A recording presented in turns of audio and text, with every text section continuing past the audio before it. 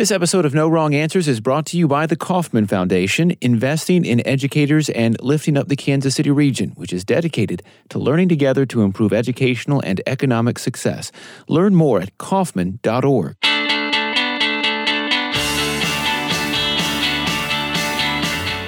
Gifted and talented education, is it ultimately good or bad for public schools? We get into that. Plus, a season after school shootings were such a high-profile topic. How are our teachers feeling as they head back for a new school year? And finally, math anxiety. It's real, and our teachers say it's crippling. Those topics and kids these days on this episode of the No Wrong Answers podcast.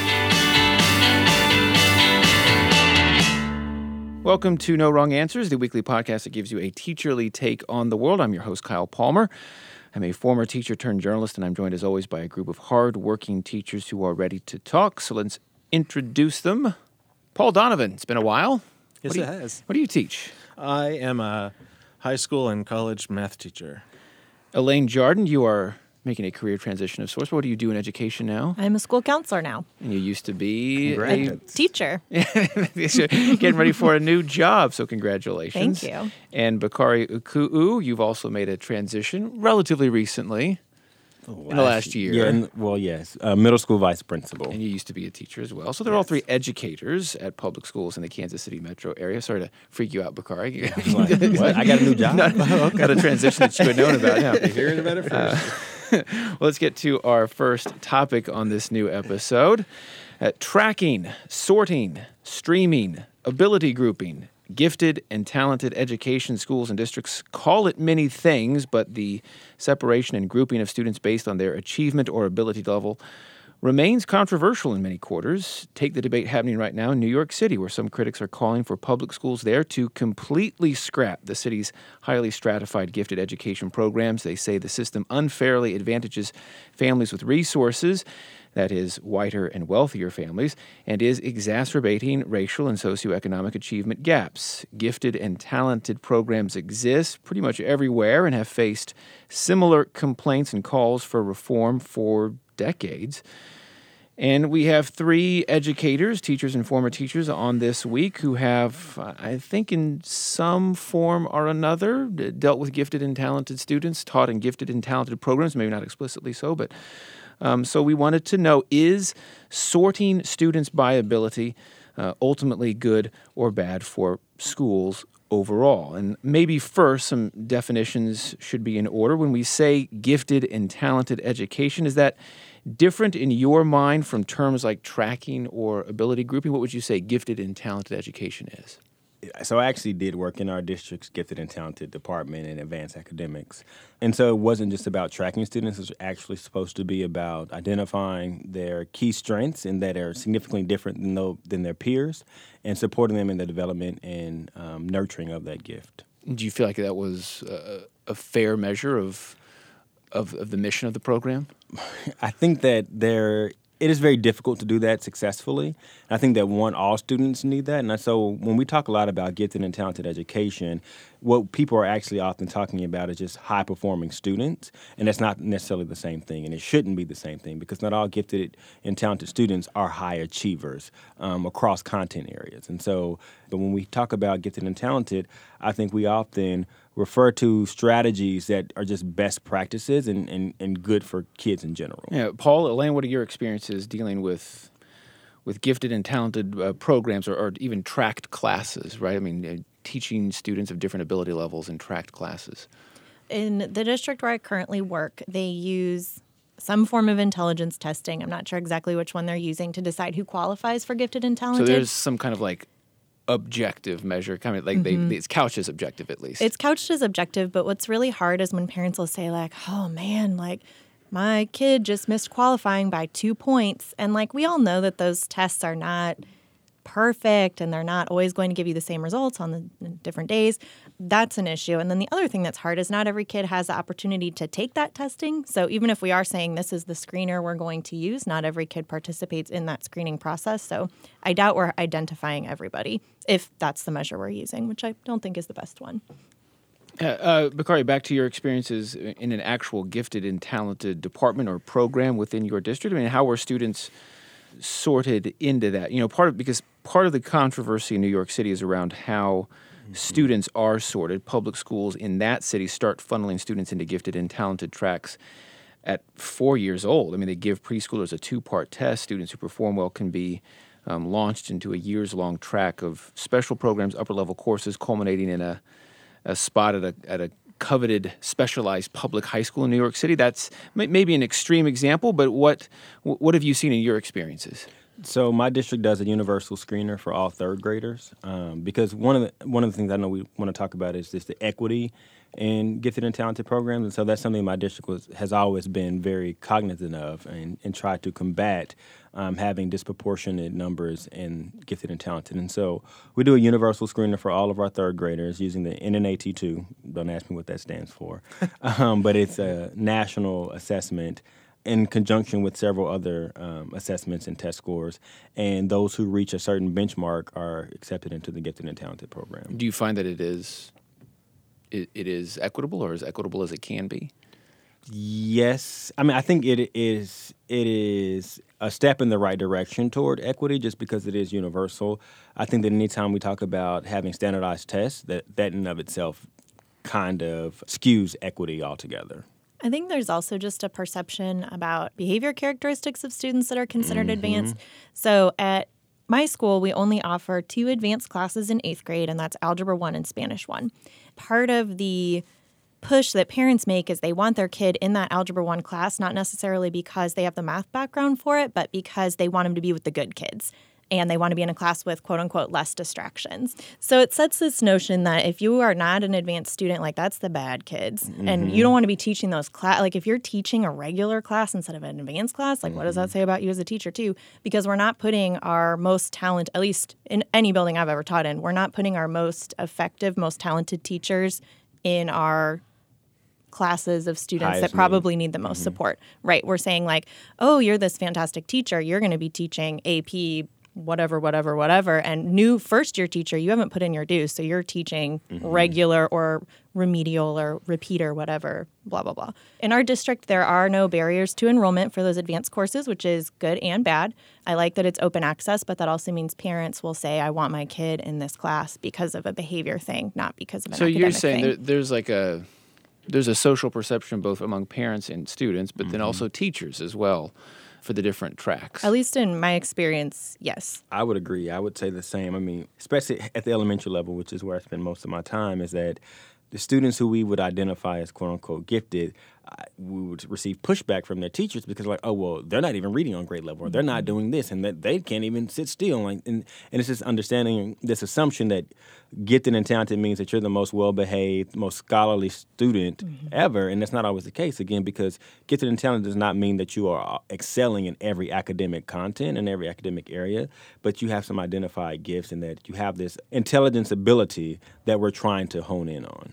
I want to dig into this a little bit more. So a 2013 meta-analysis of tracking studies, so studies about this practice of tracking, was published by the National Education Policy Center at the University of Colorado, concluded in part, and this is a quote, "The expansive body of literature conclusively shows tracking has been harmful, inequitable, and an unsupportable practice." It goes on to say low-track classes tend to have watered-down curricula, less experienced teachers, to your point, Elaine, lowered expectations, more discipline problems, and less engaging lessons. So, I mean, what are the effects of track classes, not only on the kids who are in a higher track, but also on the kids who are in the lower track? And for a lot of schools, they're in the same school, they're in the same building, they're maybe even in the same hallway or next door to each other. I would actually zoom out a little bit more. I would posit there are track schools, there are track districts, right? And so I think what happens is that we lower expectations, we lower the supports, and it's a matter of just funneling kids through because we don't expect much from you, and so I don't feel compelled to give you as much or to give as much to your experience. Where those in the higher tracked classes, I expect more out of you, and so I'm going to continue to push you to go beyond and to be great. So I think that it's just a matter of the expectations, that when you track kids in those type of settings, then you basically are sentencing them to a certain outcome. I also, though, just something else to throw in for tracking from the teaching perspective, it is really hard to teach a large mixed ability class well. Yeah. And so I would love to say that I can teach 30 kids all at their level, but it is so much easier to say, here are my Algebra 1 kids, here are my 8th grade math kids, and at least they're closer in ability. And when I have 30 of them, it's easier to meet those needs than it would be. I would love to say ideally that it works, but I understand, while I don't like the outcomes of tracking, I totally understand why it's happening, because at a certain point, you can't differentiate effectively for 30 people who run the entire spectrum of abilities. I don't disagree. I think that when I think of tracking, I think like you have your high 8th grade math and you have your low 8th grade math. Like when we talk about completely different content, Algebra 1 is different than 8th grade math, right? And so I think that when you take all the low kids who score below this certain point and you teach them, and then the other teacher, it's like, that doesn't help. I think it goes back to like this notion of like integration. Like the reason why people advocate for integration is because it comes with more resources. It comes with more effectiveness. And so when we have a very segregated class, and not necessarily by race, but by ability level, then that's what you teach too. And you don't actually, it's more difficult to raise them up, right? Because your mindset is very much rooted in this is all they can do. And it's also, I think, inextricably linked with race. Right. I mean, generally, I'll go back to the New York example. So, about 70% of the entire student population in that district is either Black or Hispanic, but make up less than a third of enrollment in gifted programs. The inverse is true for Asian students in New York City. Asians make up 16% of overall enrollment, but 40% of gifted program enrollment. So, cutting both ways, kind of creating intense constituencies on either side wanting reform or preservation of gifted and talented education. So, I mean, you can't get around questions of race and who is enrolled or who is seen as higher track or lower track. I mean, is gifted education racist? That's quite a question there. that deserves its own show, I think. Right. That's quite a question. Paul, what say you? Well, rarely does Bakari pass up a chance to answer a question about race. Are you still thinking? I am. I think that there is race involved, not sort of by accident, but I think it comes out that way, and it's also, I think, mixed with class, socioeconomic class at the same time. It used to be when I first started teaching, the upper level classes were mostly white and male. That's changing. There are more and more females and more students of color, but there are still students of color still tend to be more timid about it. And I kind of fell into this by accident. A couple of years ago, I was explaining about the beginnings of math, and I mentioned that the very first methods of calculation were found in Africa, that Black people invented math because those were the first tools, calculators. And I noticed that a couple of the young Black males in class sat up straighter. Mm-hmm. And a couple of them kind of looked at each other and gave a nod. And their confidence level shot way up as soon as I just said that one sentence. And their grades started getting better just because I kind of, like that Black people are in on this. That one offhand comment, yeah. Yeah. I would posit that American education is racist, and because this is an extension thereof, especially because it often fails the most underprivileged and disenfranchised. So, I mean, in New York City, at least, there are some advocates pushing for an end to the city's gifted and talented education program. Others are actually arguing for an expansion of gifted and talented programs to more students. But is that a false choice? Well, yes, because ultimately what we're advocating for is that we want all kids to have greater access to quality education. And what they're saying is that actually we've only limited, that the current policy is like they limit quality access to a certain type of student. And so I definitely think that it's not just about expansion, it's also about reform, because what are we saying about those students who does not have access? What do we say about those students who can't go to those schools for a variety of reasons, not just because they didn't test into it, but because they just didn't know about it, right? And so every classroom should be a quality experience that helps kids fulfill their greatest potential. And the fact that it's not, and it's very intentional that it's not on most fronts, is a problem in and of itself. And oftentimes, it continues to disenfranchise and oppress a certain type of student in American society. Do students who, in whichever way they're tracked, are they aware of like the the ability Yes. group that they're tracked into? Like if they're course. high achieving, Yes. they know they're in the high course. achieving group. From kindergarten to 12th grade, they are very aware that the blue group is the smart group. the Roadrunners and the Right, Turtles. Exactly. Like they know they're very aware. And so does everybody else. And what effect does that have on your work, on your relationships with them? Well, I mean, you'll hear kids say, they'll be like, well, I can't do X, Y, or Z thing. And you're like, well, why? And they're like, well, I'm not an impact. That's the name for our gifted and talented program. Well, I'm not an impact. Like, only the impact kids do that. And it's like, oh, okay.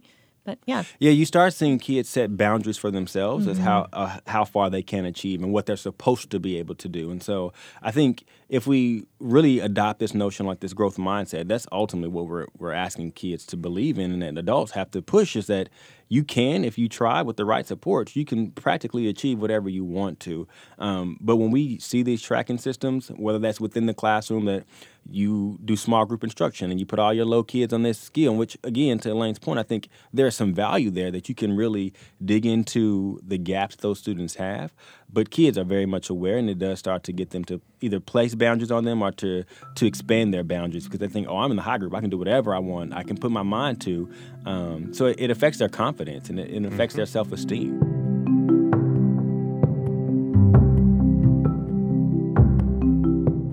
Our podcast today is sponsored by the Kauffman Foundation, learning together with families, educators, entrepreneurs, and innovators to develop quality education that prepares all of Kansas City students for the future of learning and work. Join the conversation by visiting Kauffman.org or on Twitter @KauffmanFDN.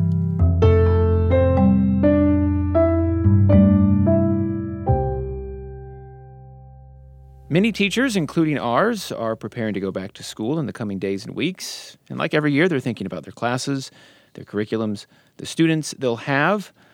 They also may be thinking about something else, school safety. It's still on the minds of many teachers, parents, and school children following last year, which saw several high-profile school shootings, most notably the shooting at Marjorie Stoneman Douglas High School in Parkland, Florida, that left 17 dead and sparked an ongoing debate about gun control. That debate got a new shot of adrenaline recently with the airing of the first episode of comedian Sacha Baron Cohen's new satirical show, Who is America, on Showtime.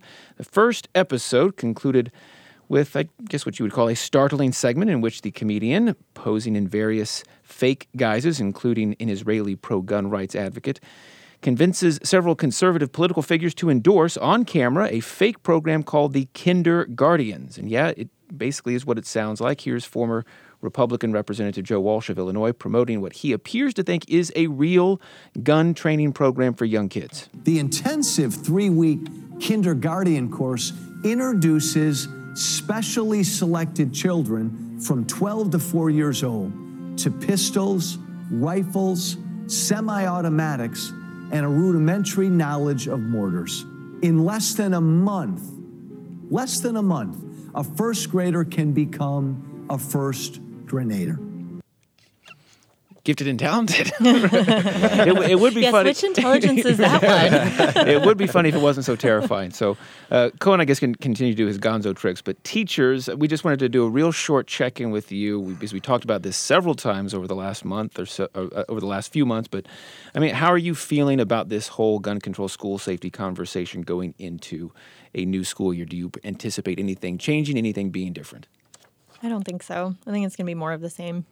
Agreed. I agree. So, moving on to the next topic. Here we go. Let me just try to probe a little bit. Some new research, I think, that shows parents still see this as a pretty prevalent issue. An online survey of more than 500 parents done by a group called PDK International. They do this actually every year, every few years. Done in May shows that 34%, more than a third of parents, still fear for their child's safety at school. A smaller percentage, 27%, say they are actually very confident that their child's school can deter a potential gunman. Interestingly, a similar poll was done soon after the Sandy Hook shooting in early 2013, and at that time, just 12% of parents said they feared for their child's safety. So it seems like there is a growing fear and anxiety among parents about this issue. Do you feel like your parent, I mean, have you had conversations with parents that this might be something that is a bigger issue for them at the more at the forefront of their mind than it has been in the past?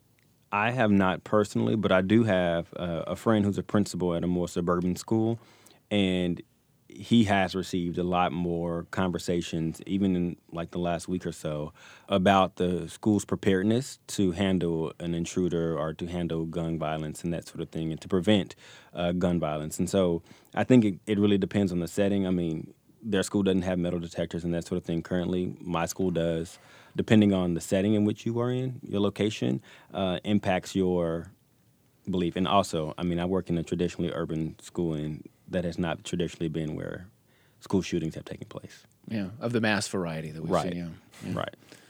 Yeah, I haven't heard much from parents, more from kids. Like at the end of the year, we were watching the talent show, and they were just, like kids behind me were just casually talking. They're like, man, like if I was going to shoot up a school, I'd do it right here, like the finale of the talent show. And kids are like, don't say that. Like that's too scary. But, like kids talk about it a lot more. Yeah.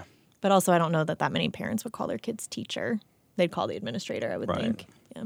Do you anticipate your schools and districts adding new security measures, or even before you left last year, was there talk about doing something different going into this school year?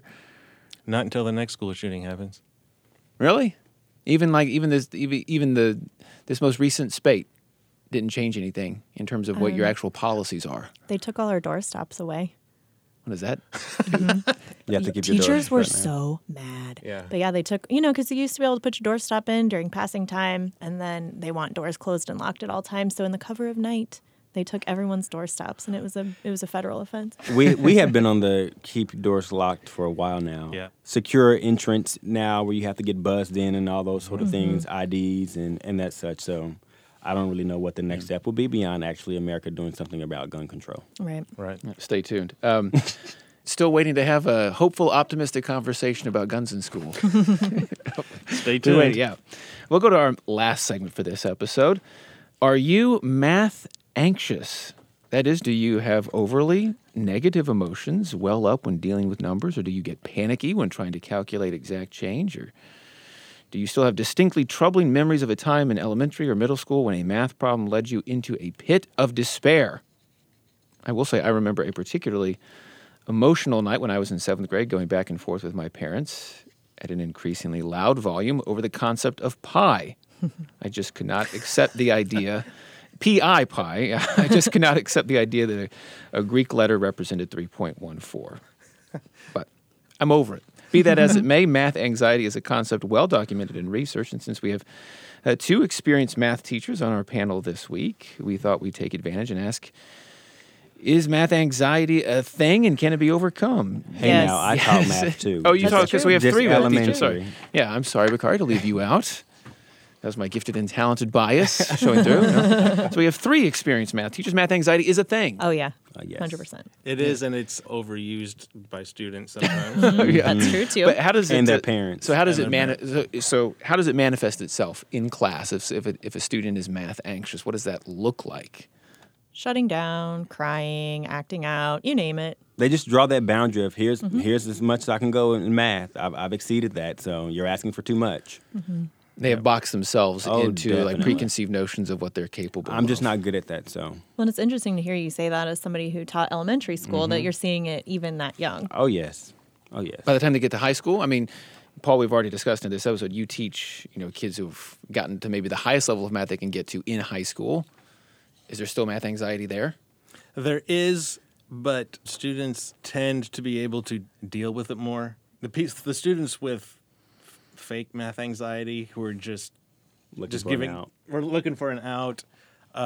They usually don't make it. And how do you discern between true math anxiety and the fake kind? The tears.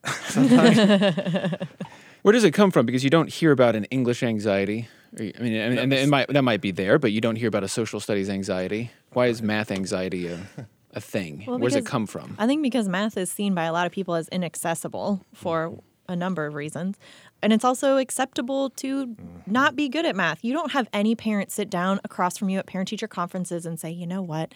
I never really got past an 8th grade reading level. They do not bat an eye at sitting down across from you and being like, I never got math after the 7th grade. Worse than parents are the teachers. all the time. When they say, oh, I was never very good at math. Like teachers of other subjects. Teachers of other subjects. Usually- I'm raising my hand right now. I think I probably made jokes in class as an English teacher saying like, oh yeah, I wasn't a math major for a reason. Mm-hmm. But if I had made a joke that I'm really not very good at reading, I would probably have a meeting with the principal. Because everyone is a reading teacher. Right. Do they use that at the high school level? That's good. Yeah. But yeah, I mean, definitely that. And anytime you need an example of something that's boring or difficult or challenging, they always default to math as that example. I would also add that I think math is looked at as like very specialized, and we have so many tools in our society to help us with math so that we don't actually have to fully understand it on our own. Mm-hmm. Well, we can't say the same for all the other contents where you have to have a foundational understanding in order to operate in those. And so I think because there are so many tools to assist you to minimize your actual brain capacity to do the math is why we kind of opt out. And people think math is just computation. Yeah, They don't understand that it's a really rich discipline, and computation is just one small piece. Yeah. So what do you tell kids when they come in with their preconceived notions of their ability? They say, I'm just not good at math, or math just isn't my thing, or I've gone as far as I can go.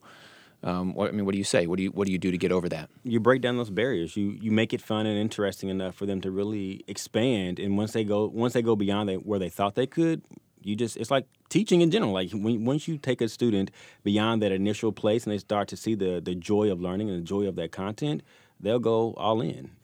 For me, it comes down to a lot of step-by-step encouragement. If they're doing a problem and they got most of it wrong, but they did one step right, I'll say, this was a great step you made.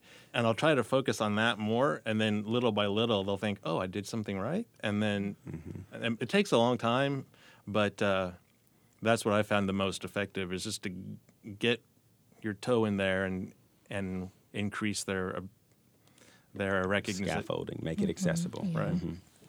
I start a lot with kids that are just like, I don't even know where to start. I'm like, just start by noticing something. Like, just tell me something you see.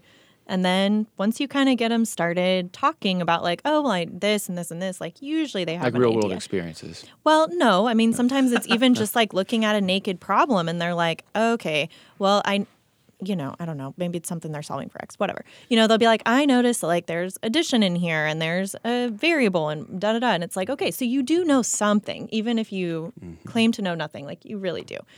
And then I think it's also great. It's not my strategy, but my favorite, you throw up a kid's work or work you've made up, and it's like, what did this person get right? And you point out all these things they understood, and it's like, here's the one spot where they got confused. What would you say to help them get unstuck? And kids feel really confident when they can shout out like, oh, they did this or they did this or this. They all claim it's their problem, even when I made it up. Is math like is it seen as like an abstract thing that doesn't have any like real world connotation? I found when kids say, when am I ever going to use this? They ask because they're hoping to get you off track so that they can get out of doing something. And sometimes I'm like, I don't know when you're going to use it. You're 13. I have no idea what your future holds, but here's what we're doing. I mean, I'm honest with them because like in the college algebra stuff where they're just trying to get it for a credit, and I'll say, you know what, you probably never will use this. I don't use this math unless I'm teaching it, and then they're like freaked out that a teacher actually said that. But then I bring it up and I compare it to working out and weightlifting. And I say, but who all lifts weights? And of course, most people raise their hands. And so I'll pick out someone and say, hey, so do you ever do bench presses? And they'll say, why, yeah. And I said, well, what's the point? When in real life do you have to lay down on your back and lift weights up and down off your chest 10 times? And they said, well, never. And then I said, so why do you do it? And then sometimes people will get it, and otherwise I'll have to explain it further, and because they'll say, well, because it makes me stronger when I have to do things. And I said, that's what math is. Math is a weight class for your brain. And I do the same thing with lunges in a football game. It's like, oh, I saw you all doing lunges out there. So that's what you're going to do in the middle of the game, right? That's one of the plays. Everybody lunges. No. Well, then why are you doing it? Yep. Weight class for your brain. That's a good place to end, Paul. That's tweetable. Before we do Kids These Days, like us at Facebook, follow us on Twitter. Just search for the No Wrong Answers podcast by Fountain City Frequency. Find us at Apple Podcasts or wherever you get your podcasts. And once you do, subscribe and leave us a review. It helps. There are no other podcasts like ours giving you a teacherly take on the world. If you've enjoyed this conversation you've heard today, subscribe, leave us a review, and keep the conversation going. I should also say this episode of No Wrong Answers is sponsored by the Kauffman Foundation. No Wrong Answers retains total editorial control, and what our teachers say are their personal opinions, which may not reflect the official policies of the schools and districts they work for. Now, kids these days, Bakari, you've actually taught some summer school this summer, so you may know what kids are into. Paul and Elaine, not so much. Maybe you've been away for a while. But Bakari, what were your kids into this summer? Well, I said it the last time, but they were really into pools. It's very hot. They were trying to convince me to go to the pool. They didn't make it to the pool. I thought I was going to let them go, but then on second You changed thought, your mind. I did. It was all about safety. I want to keep them safe. But beyond that, I'm not sure. We've been out of summer school for about a month now, so I'm a little disconnected intentionally. Elaine? So this is not current, but I was thinking about a conversation I had with my homeroom kids back in May. If I say soccer mom, haircut, what do you guys think that looks like? Like, what do you picture? I think of it like a bob. I don't know. Like shorter hair, Right, right? it's a Like shorter the hair Kate thing. Gosselin kind of. Okay. So kids now, when they say because a girl came into my class crying and she's like, they're saying I have soccer mom hair, and she had like painstakingly, she had like ringlet curls, like Shirley Temple curls, and apparently that's the new soccer mom hair at my middle Shirley school. Temple curls? Are Yeah. soccer mom? That's what they're using, and I was like, okay. I haven't seen those soccer moms. I have no idea. Really, Shirley Temple girls. Oh, man. Wow. It's a little old school though. Maybe they're not into that, but at least I think that's it. It's more I just feel like that the gives me more insult. right? cheerleader But than anything. Was she a cheerleader? no. Paul, what are your kids into? Well, I'm not sure about my current students, but on social media, I'm friends with quite a few former students, and one thing that keeps starting to come up, especially in this last week or two, is my favorite movie of 2018, Sorry to Bother You, and a lot of my former students I've noticed are starting to talk about that. Like, have you seen that? It's just crazy, blah blah blah. And so it's causing a stir, and I'm glad. This is one of those things where I'm glad that they're into it these days. And you are, you've seen the movie too. This is the new movie with Lakeith Stanfield. Yep. And you've seen it. I have. Yeah. I've seen it. So you like it. It's my favorite movie of the year so far. Yeah. I'm gonna have to check it out. Yep. Recommendation for Paul Donovan. Well, thanks to our teachers this week, Paul, Elaine Jordan, Bakari Uku'u. Thanks as always to Matt Hodap, who produces the podcast. Thank you to KCUR 89.3, Kansas City Public Radio, where we tape. And remember, kids, be nice to your teachers.